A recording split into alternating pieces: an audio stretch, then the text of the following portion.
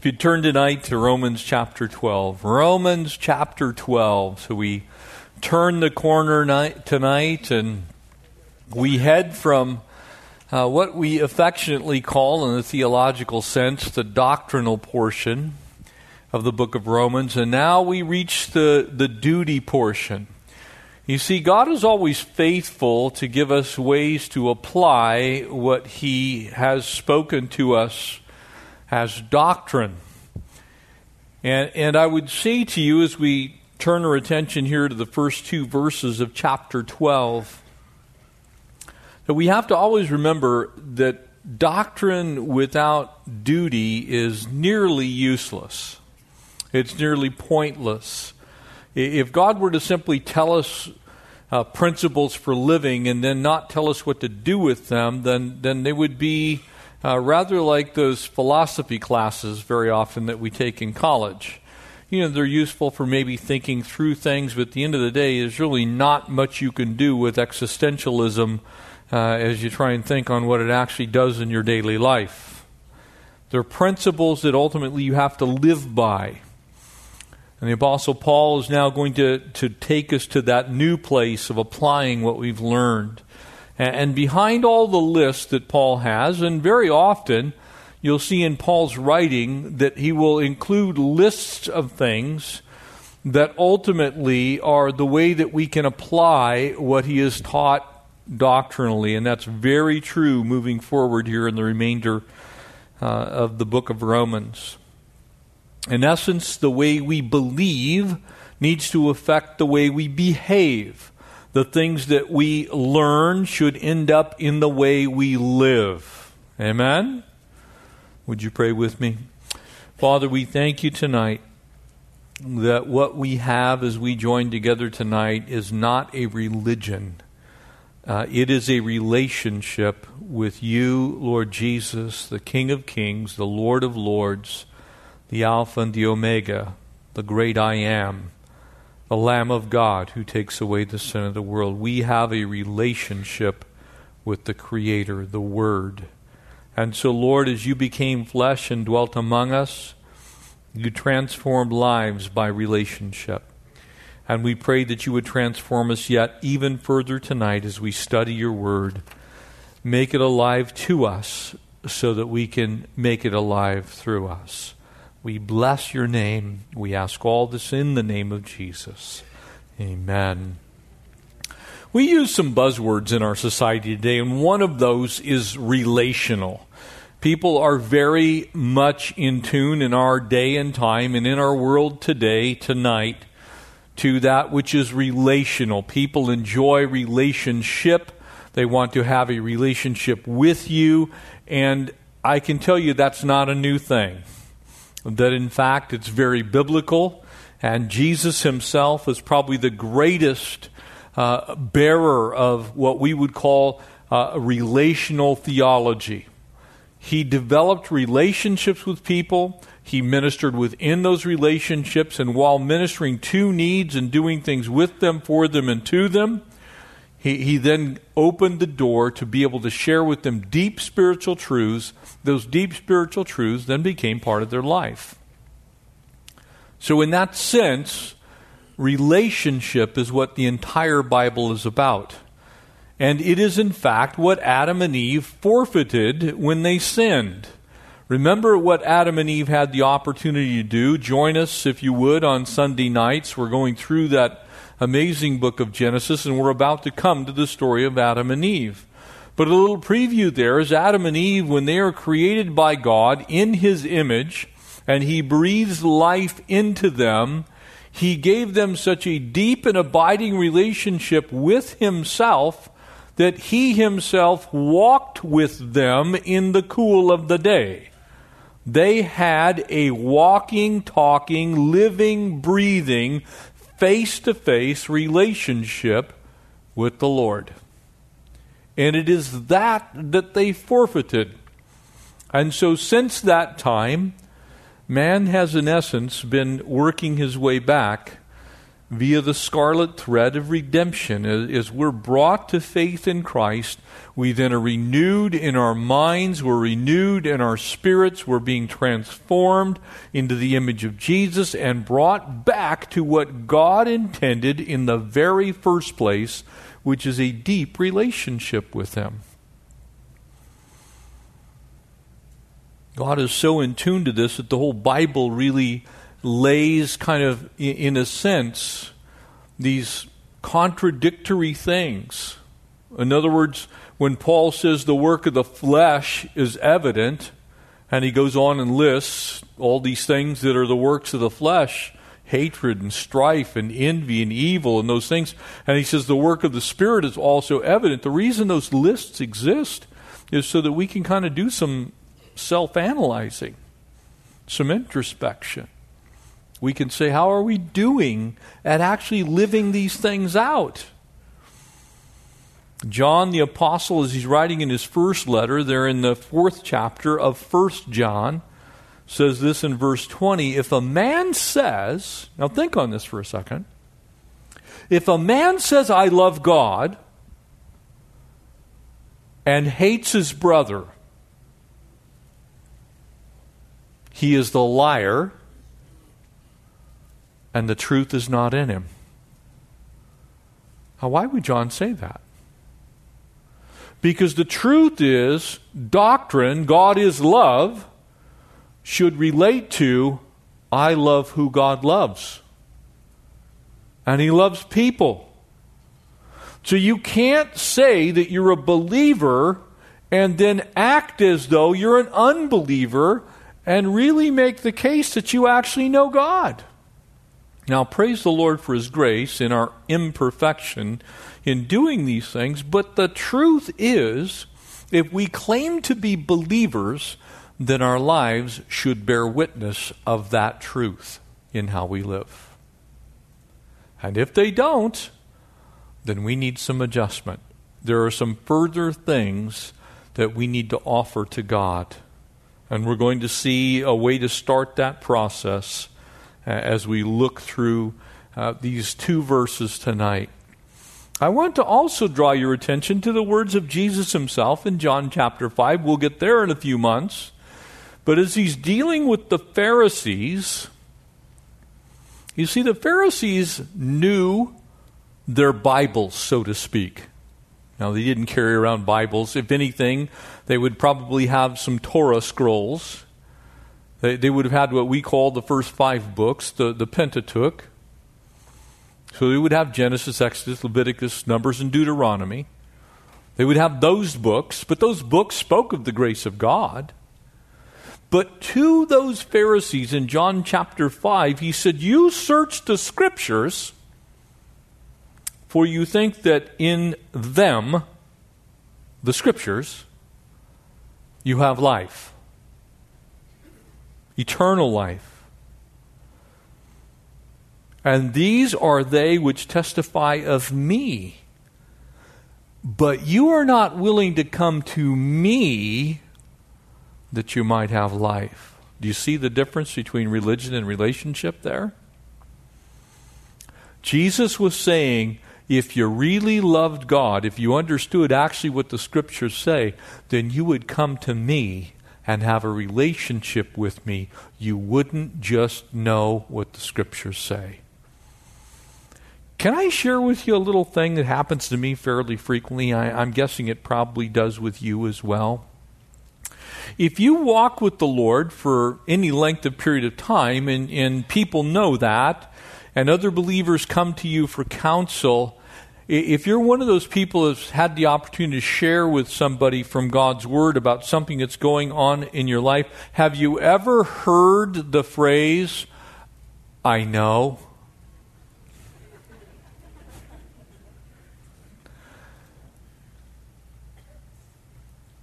Very similar to what Jesus was saying. You know the Scriptures. You know what they say, but you don't do it.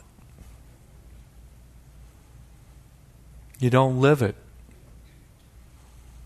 Oh, you can quote it chapter and verse, but when it gets down to the living, It's not what you do. The Lord is concerned with how we live our lives. And so He begins by asking us a simple thing. Are you selfish or are you sacrificial? We get a little exhortation here in these two verses, so don't take it too hard. We're all going to get the same message. But can I tell you that Jesus wants every last bit of you? He does not want to be a part of your life. He wants to be your life. He does not want a percentage, even if it's a controlling percentage. You see, sometimes we treat the Lord Jesus much like we would a stock option. As long as we have 51%, we're good. Jesus doesn't want to be 51%. Jesus wants to be 100% Lord of your life. And in order to do that, it's not about you getting more from Him. It is about you giving Him more of you. Verse 1, Romans 12. I beseech you, therefore, brethren, please circle that word, because you're not in this conversation unless you're one of those. These words are spoken to believers, people who have received the grace of God, Christians, people who have identified with the lordship of Jesus Christ, who said, Jesus Christ is Lord. That's the only way you can be a brother, a sister, part of the brethren. If you're not a believer, then what follows after this really is an impossibility for you. Because you have to first be a child of God in order to act like a child of God. You can't be one without being one. Can I tell you, people try? You know how we know that? Religion. No relationship, and basically no living. It's a list of rules and regulations and doing. It's not being. God is interested in who you are. And the only way to be what He wants you to be is to give up who you were before you met Him. That's why he goes on to say, very impactful 2 verses here. I beseech you, therefore, brethren, by the mercies of God. Oh, and praise God for the mercies of God. And we'll look at those in depth here in a moment. That you present your bodies a living what? Sacrifice. Doesn't say a living testimony. It doesn't say a living example. It doesn't say a living tool. It doesn't say a living pocketbook. It says simply and concisely a living sacrifice. Because we as the body of Christ are priests unto the Lord, we are to do what the high priest did, which is to offer up our own lives as a burnt offering. Every last bit of you gets consumed every single day.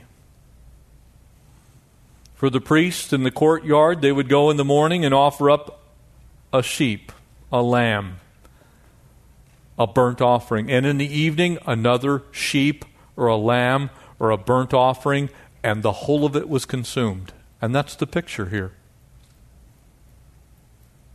Offer your own body as a living sacrifice. And then he tells you what that should look like. Holy. Yikes. Couldn't you leave that word out? Holy. That means to bear the imprimatur of God. To act like, walk like, talk like, exist like, think like, be like, in every way, shape, form possible, God Himself. Because Scripture says about God, be ye therefore holy, for I am holy. It doesn't say kind of, sort of be good every once in a while. It doesn't say when you feel like it, could you please represent me well? It doesn't say if you're having a good day, I hope you kind of smell like me a little bit. It says to us as the body of Christ, be ye therefore holy, for I am holy. And the way we do that is by giving our own lives as a sacrifice to be consumed to make God known, because we are holy like He is holy. Do you get it? This is a tall order to fill. Acceptable to God. You know, people skip over that part very often. Do you know what's acceptable to God? Perfection and holiness. That's what's actually acceptable to Him. Now, He loves us in spite of the fact that we miss that standard, but His standard nonetheless is up here in the heavens. It's not down here where you'd like it to be, or I'd like it to be. There are times when I'd like God to drop, Lord, could you lower the standard just a little bit? You know, that really mean person, could you take the standard, could you just make it if I'm kind of, sort of, if I don't kill him, is that okay? You understand what I'm saying, and I'm just simply saying to you, we want to make God in our own image, and He wants to make us in His image. So there's a battle for control, and the only way that it is going to work out for you is if you give up control, and you live your life as a living sacrifice. You say, God, you can have all of me. Every bit of it. And then just in case we missed it, which is your reasonable service. It's not exactly something that we ought to scoff at. It should be something we look at and go, well, for what Jesus has done for me, that's the least I can do. You understand what God's trying to say in this passage? We're supposed to live our lives in such a way that we're no longer selfish. Is it evident to anyone else in this room that we live in the most narcissistic country on the face of the earth? We do. It's nuts. It's crazy how selfish, self-centered, self-absorbed people we have become. No, I'm not saying that about all of you, and I'm not saying that about everyone with too much generality, but when you look at the world does not reward this kind of behavior. But God does. God loves sacrificial living. God loves it when we give ourselves away. God loves it when we test and see if He is not good. God loves it when we take Him up on His challenge. That if we give away what we have, we cannot outgive God. God loves it when we do that, because that is exactly what Jesus did on Calvary's cross. He gave everything. He held nothing back. And we're the beneficiaries of it. And verse 2, the richness of these verses. Oh my goodness. And do not be conformed to this world. In other words, don't let the world press you into its mold. The world tries to do that, amen? It tries to do that through media, it tries to do that through our living standards, it tries to do that through attaining of things and homes and cars. I like nice cars, I really do. But when they start getting up and they're worth more than most people's homes in the world, maybe we ought to think about that a little bit.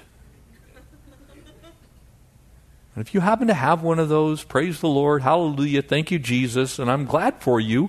However, what I'm trying to say is we are so concerned with stuff that ultimately is going to burn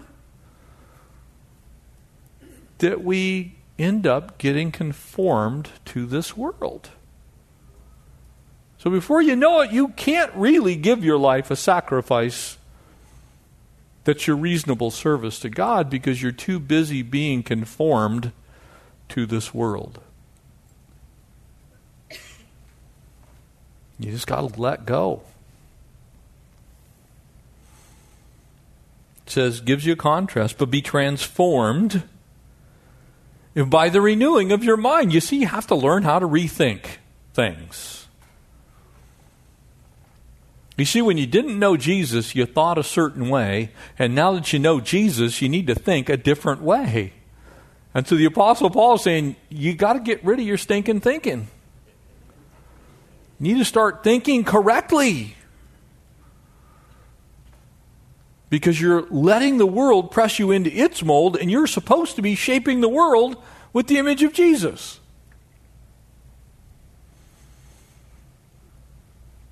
So your mind ends up getting renewed. And I love that. You know, renewed means exactly what it sounds like. It is to make new again. It was once new, it got ruined, and now you're going to make it new again. Because when you were born, you had the capacity. You knew no sin when you were born. You were born with a sin nature, but until you did sin, you were sinless. And for most of us, that was probably 30, 40 seconds after you entered into this world. You started crying for no reason. You were whining about things that didn't even exist. And you're just like, well, just cuddle me. Because you wanted what you wanted. Then as you get to thinking, it's like, well, if I just do this, I can get some more of that. And pretty soon, instead of getting a bottle, you're getting a car, or a house, or a spouse. You see, we all have the same problem. But be transformed by the renewing of your mind, that you may prove. Now, when people say, well, you know, it's grace, brother. It is grace, brothers and sisters. You are saved by grace and through faith. That is not of yourself. It is a gift of God. Don't let anybody tell you any different. If you're getting to heaven, you're getting there by the grace of God. Amen? Say amen. Okay, good. Because we want to get that part straight. But that doesn't free you from what this says. That truth does not free you from what this says. It actually makes this an imperative. That you may prove.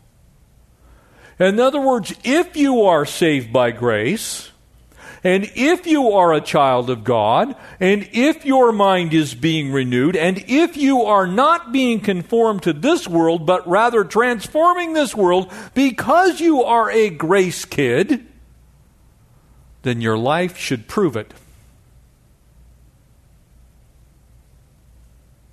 Your life should prove it. Your life should prove what is good and acceptable and the perfect will of God, not will of Jeff. Wow. That's a hunk of meat right there. That's a tomahawk porterhouse of doctrine right there. That's like, you ain't finishing that one. You see, as you think on this, because we do live in a self-centered world, we can break this down a little bit, and I think we can do this very fairly concisely. You see, worshiping God and serving Him go together. Worshiping and serving go together. The very first time that we see a word that's associated with worship in Scripture, it's the high priest of the Most High God, Melchizedek.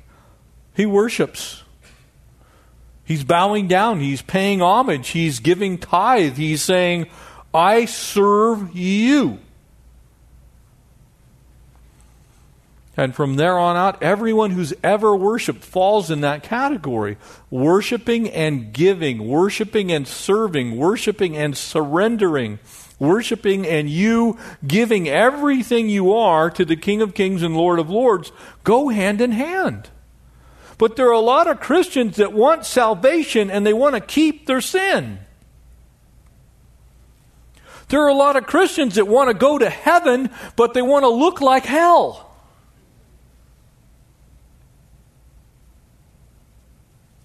There's a lot of Christians that want the grace of God, but they don't want to do the works of righteousness. Family of God, the Lord is gracious and kind, and He is merciful and good, but He has required of us that we live our lives as living sacrifices, because you cannot worship a God you will not serve. Did you hear what I said? You cannot worship a God you will not serve. And that means you need to turn over your life to His Lordship. That's how that gets proved in verse 2. Now, it doesn't mean that you're not necessarily a child of God. It means if you're really one of God's kids, then your life should indicate it. People should be able to look at it and tell that there's something substantially different between you and the world.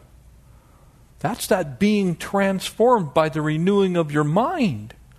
Not being conformed to this world so that people can't tell a bit of difference between you and the world. We need to be different than this world. That's how people come to know Jesus.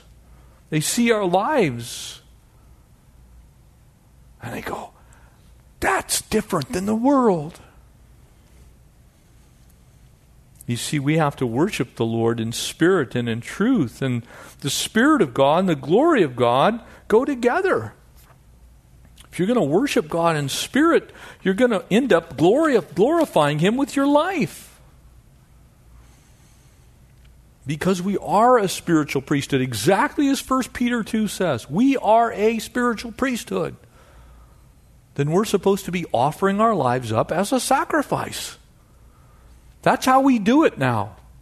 God's not asking you to go kill any of your pets. He's saying, but would you die yourself to me?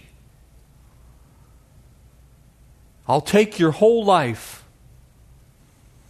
I want you, Jeff Gill, I want you to put yourself daily on the altar, and I want you to let my holy fire consume your life. And that smell that comes up off that altar will be a sweet savor to me.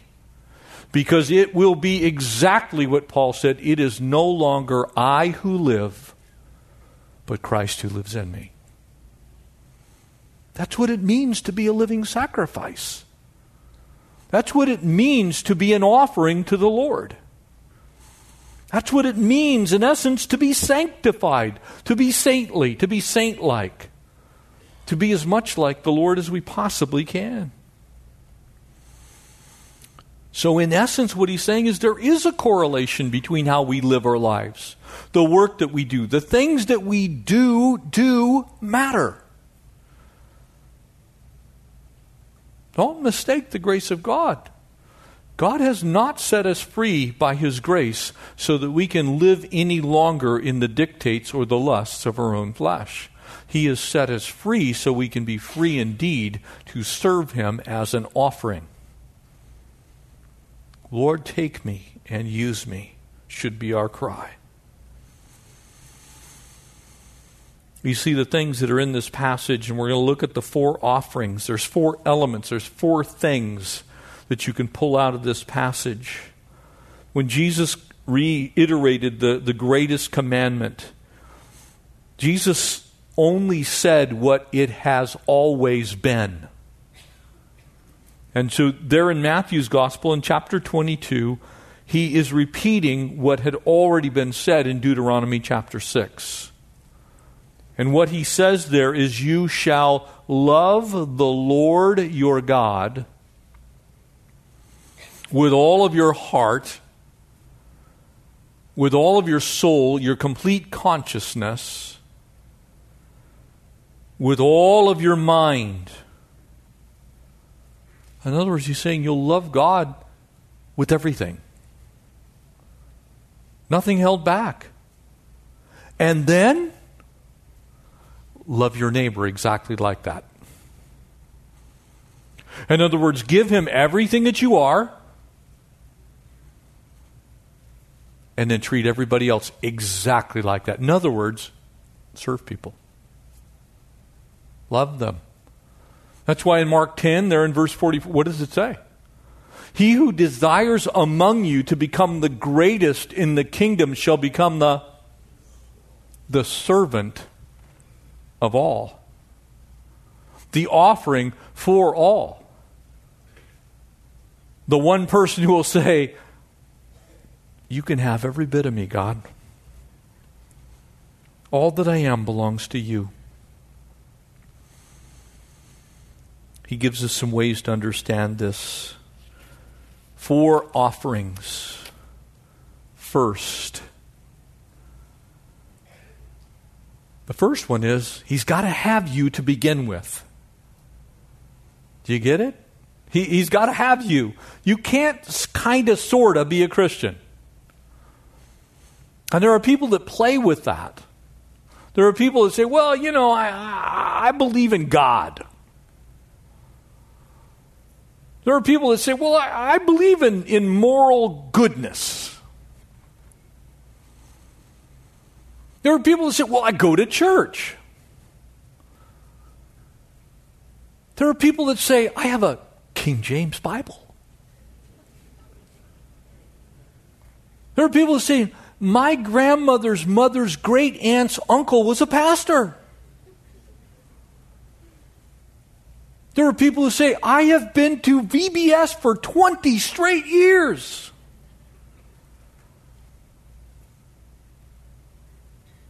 There are people who say, I give.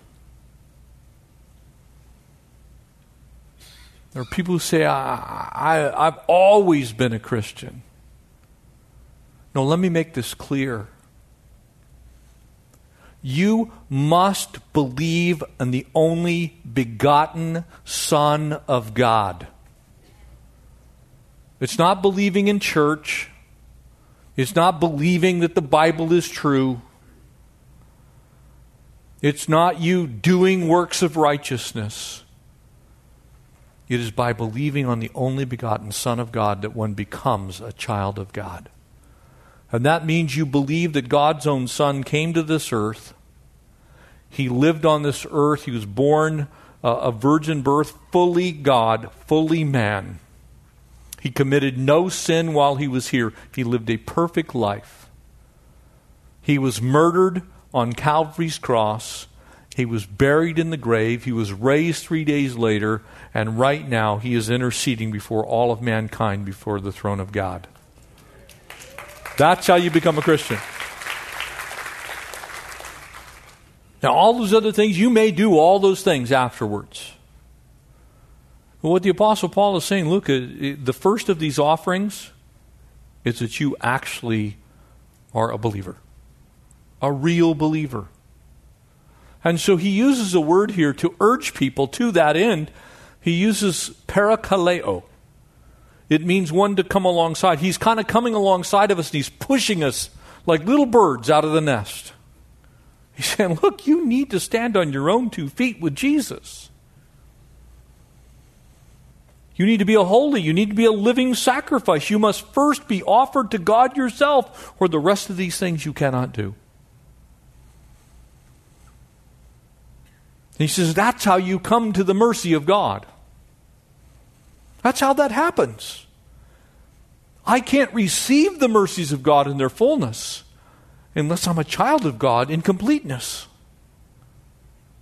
I cannot receive the mercies of God in fullness unless I am a child of God in completeness. He has to have all of me. Otherwise, I'm going to miss many of the mercies He has for me. Because His mercies are indeed new every morning, and they are monumentally wonderful and varied.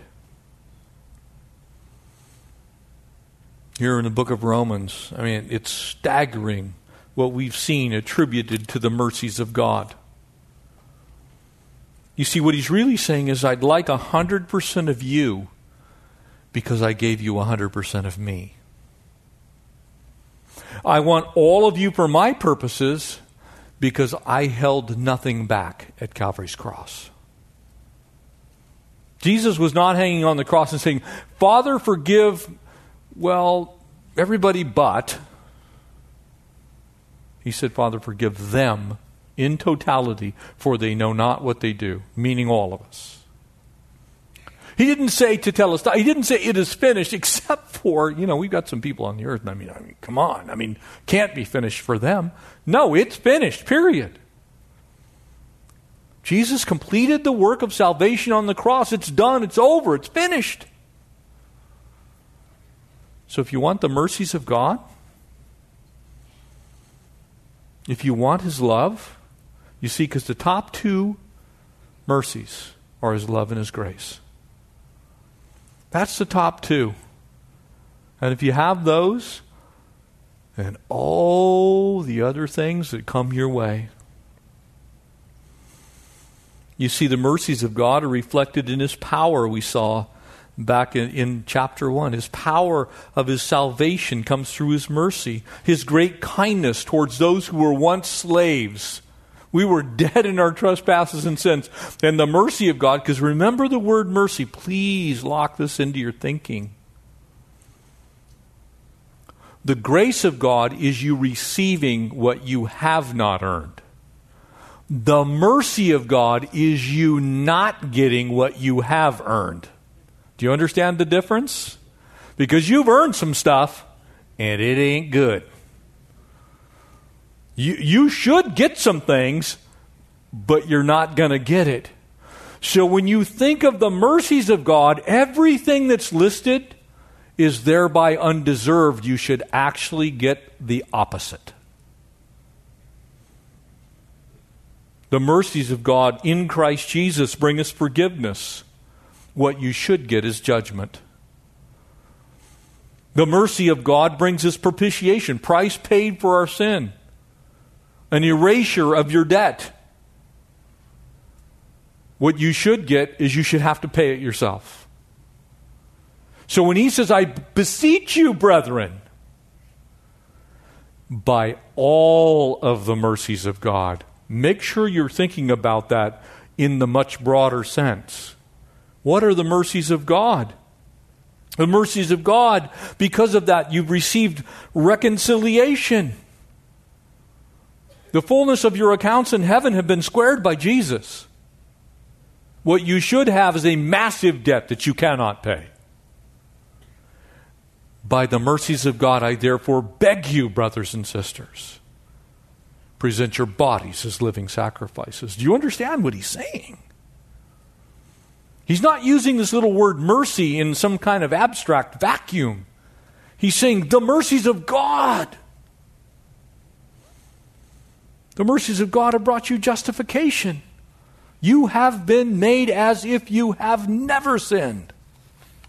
Even though you did sin today, most likely, every last one of you. But by the mercies of God, He sees you as though you have never sinned. Sins erased. By the mercies of God, you have confirmation into the image of Christ. By the mercies of God, you have glorification. One day, total and full. You'll make it to heaven and you are going to be like Him. By the mercies of God. By the mercies of God, you've been made sons and daughters. Think of that one for a second. If you were God, would you adopt you? I wouldn't adopt me. Give me some good kids. By the mercies of God, you're in His family. By the mercies of God, you have the Parakleto. You have the Paraclete. You have the helper in you. That's the mercies of God. Can you imagine God in the form of the Holy Spirit dwelling inside of rotten you? You see, every time you sin, God's there to see it. You talk about the mercies of God, that God would have anything to do with us.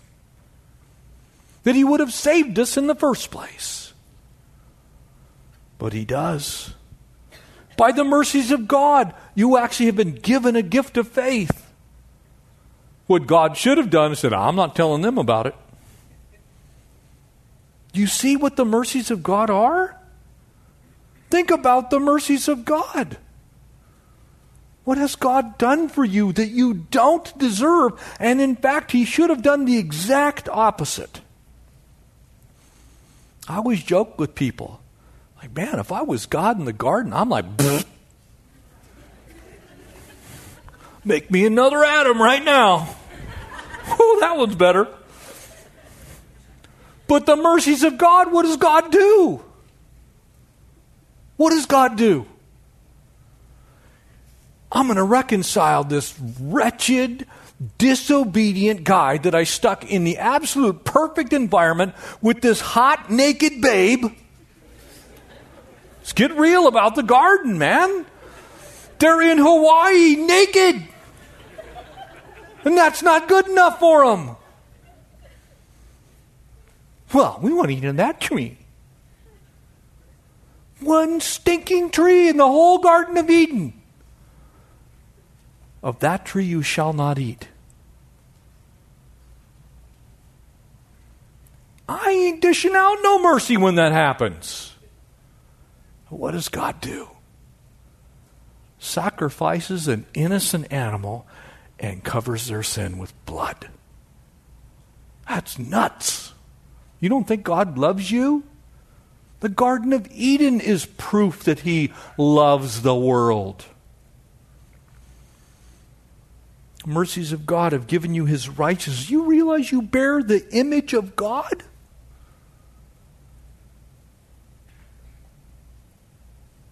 You know, sometimes we deal with things in our life. You know, you walk into Nordstrom's. Anybody ever get like a little queasy when you go in there? I do. I'm like, honey, these shoes are $1,350. But you know, when you put those on, you look better. God has placed his righteousness on you. He has taken his own divine image and cloaked you in it. You got all gussied up at Nordstrom's by God. And it cost you nothing. You didn't pay a thing for it. You went in, somebody handed you a card that says you can take everything in the store. By the mercies of God. By the mercies of God, he's actually going to give you his glory. Now, you guys in here need to repent right now. Because we're all about the glory as men, aren't we? We have to, it's like, yeah, I won that basketball game when I was 3. You talk to any guy, we've never failed at anything ever. Because it's all about the glory. Our own. But God loves us so much, instead of punishing us for our arrogant foolishness, he literally shares his own divine glory with us. By the mercies of God. So when he says, you got to be one of me, remember who you are. By the mercies of God. Think about what that means. And to wrap this up, he simply gives us 3 more things. So what does he say for us to do? It's pretty obvious. He needs all of you. So what does he say? Present your body to me as a living sacrifice. Your body's not yours. When someone says, this is my body and I can do with it as I please, a child of God should instantaneously say, that's not true. So one of the reasons that I believe it is impossible for a true believer to accept abortion. Because every body belongs to God. And when you have given your body over to God, then you cannot do with it as you please, because it's not yours, it's his. That's only one example. The same is true for drugs.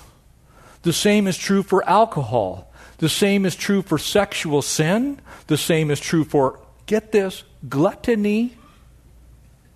We don't like to say that word. Do you realize that part of why the world was destroyed in Noah's flood was gluttony?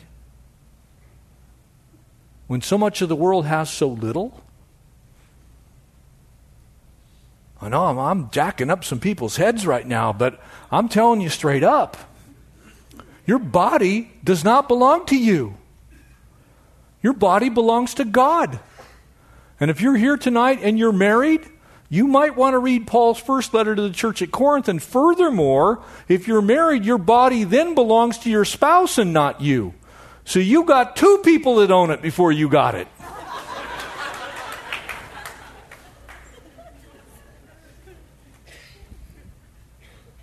Present your body, burnt up offering to God. It's only reasonable. Why? It's real simple. What did Jesus leave on the cross? 100%. And he's asking you to do the same with yourself. I gave you all of me. Give me 100% of you. He wants to accomplish his work on this earth through you. Let him have your body to do it. Let him have your eyes and what you watch. Let him have your thoughts, and we'll get to that in a moment. Let him have your hands. Let him have your feet. Let him have your person, your persona. Let him have all of you. Everything that you physically represent on this earth belongs to God. He's entitled to it. So our reasonable action, our reasonable thought is, God, because of the mercies that you have given me. And by the way, I didn't even scratch the surface of all of the mercies of God. I just gave you 23 of them, and I didn't scratch the surface. I didn't scratch the surface. We could go on we can stay here all night if you want. We'll cover some more of the mercies of God. But because of the mercies of God, give him your body. Let him burn it up for him. Good news is he's not going to literally burn you up. He's not going to burn you out. He's going to use you fully and completely. There are only two, count them, 1, 2. Everybody can count to 2? Good. It's late. There are 2 living sacrifices in the whole of the Bible. There were humans. Isaac and Jesus. What's the thing that ties them both together? They held nothing back. Can you imagine when it came upon Isaac? Jesus is easy. Can you imagine when the thought process came upon Isaac? Here's Abraham and him. Dad, this is a cool hike. Where are we going? Mount Moriah. Where's it at? It's up there on that hill. What are we doing? Gonna have a barbecue. Yeah, this is cool. I got the coals. I got the fire right here. Man, this is an awfully big pile of wood you're having me carry. Yeah, we'll need it. What happens? They get there. All of a sudden, it hits Isaac. Where's the lamb?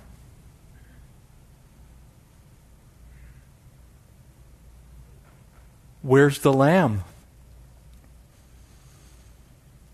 God will provide himself a lamb.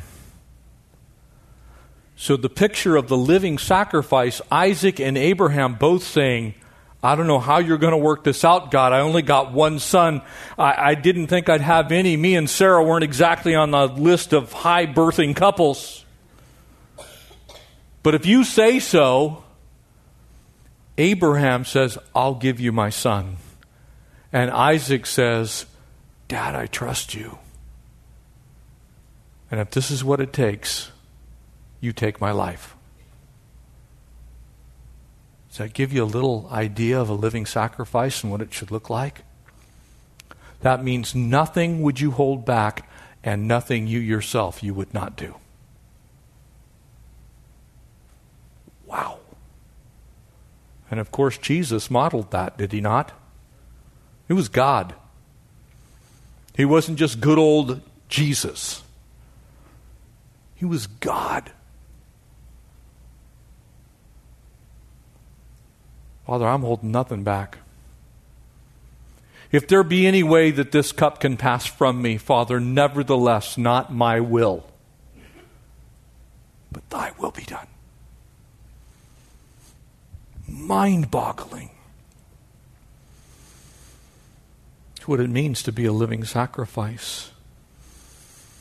It's the right response. I beseech you, therefore, brethren, by the mercies of God, and then the commitment, it's your reasonable service.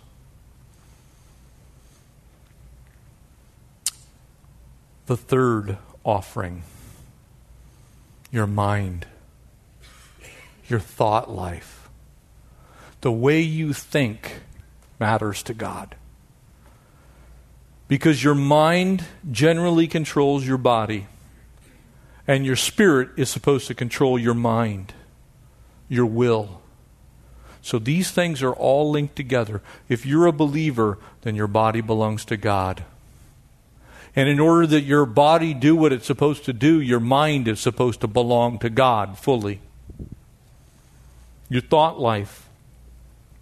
The world controls your thinking, then you will be exactly what is warned against here. You'll be a conformer. If the world controls your thinking, you will be exactly what is said here. You'll be a conformer. But if God controls your thinking, then you will be exactly what is said here, a transformer. You see the two? Lay them side by side and ask yourself what the secret is. It's who controls your mind. You cannot be a transformer for God if you are a conformer to this world.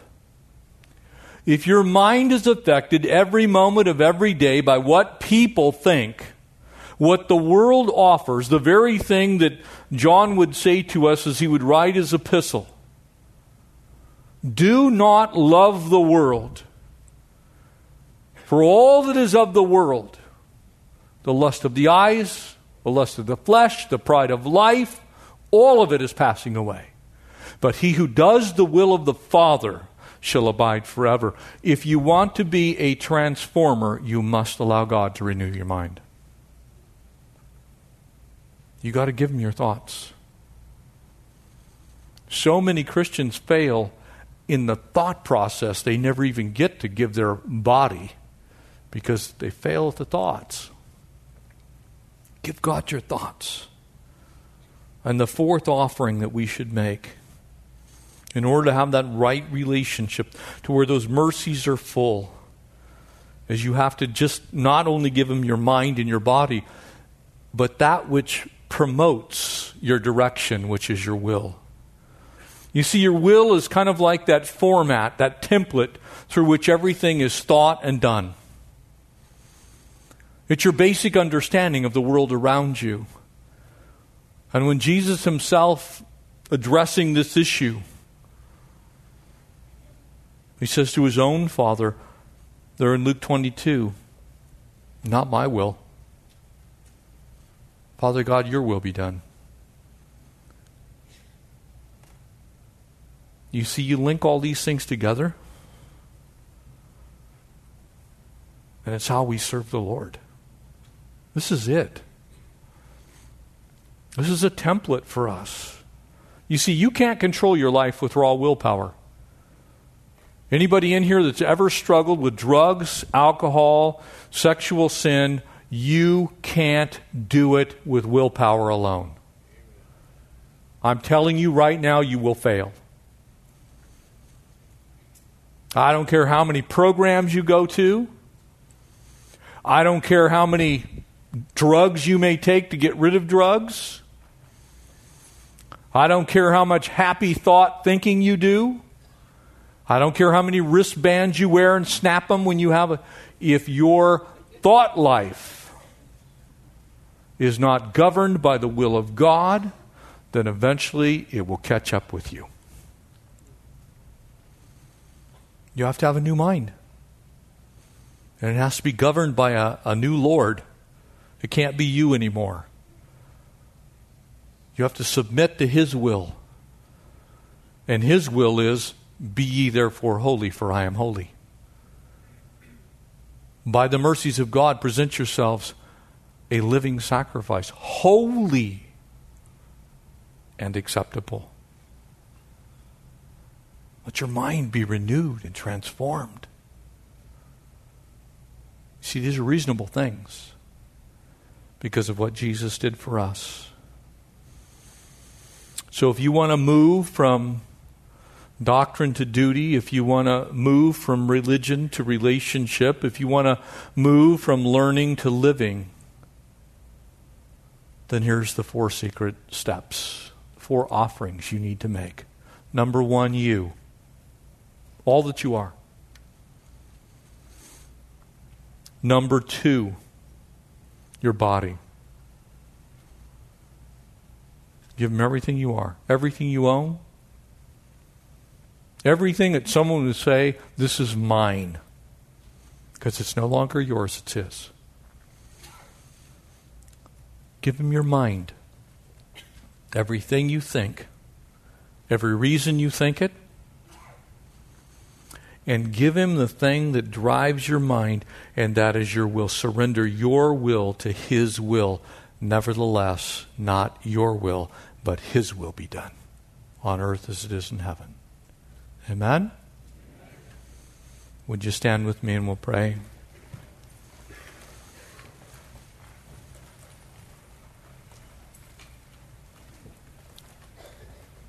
I'm just going to be blunt. I know there's people in this house tonight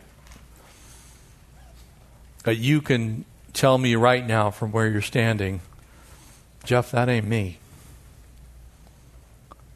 That's not what's going on in my life. I'm not walking in victory because I'm not surrendering. I'm not walking in victory. I don't even know what victory is.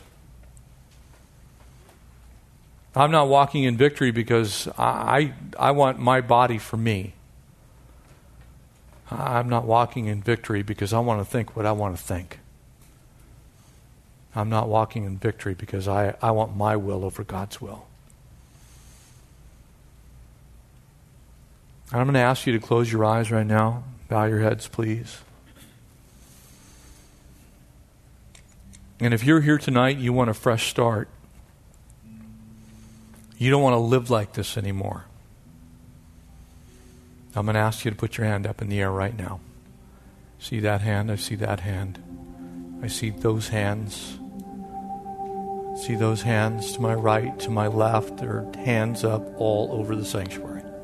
If that's you tonight and you want to start fresh, here's the good news. The mercies of God are new right now.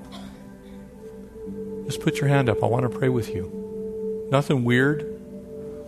Nothing strange. You're not going to have to join something. You are something. I see that hand in the back. Anyone else? Let's get this done, family. Let's stop playing around. Time is short. Our King is coming. And if you want to be used of Him, put your hand up right now.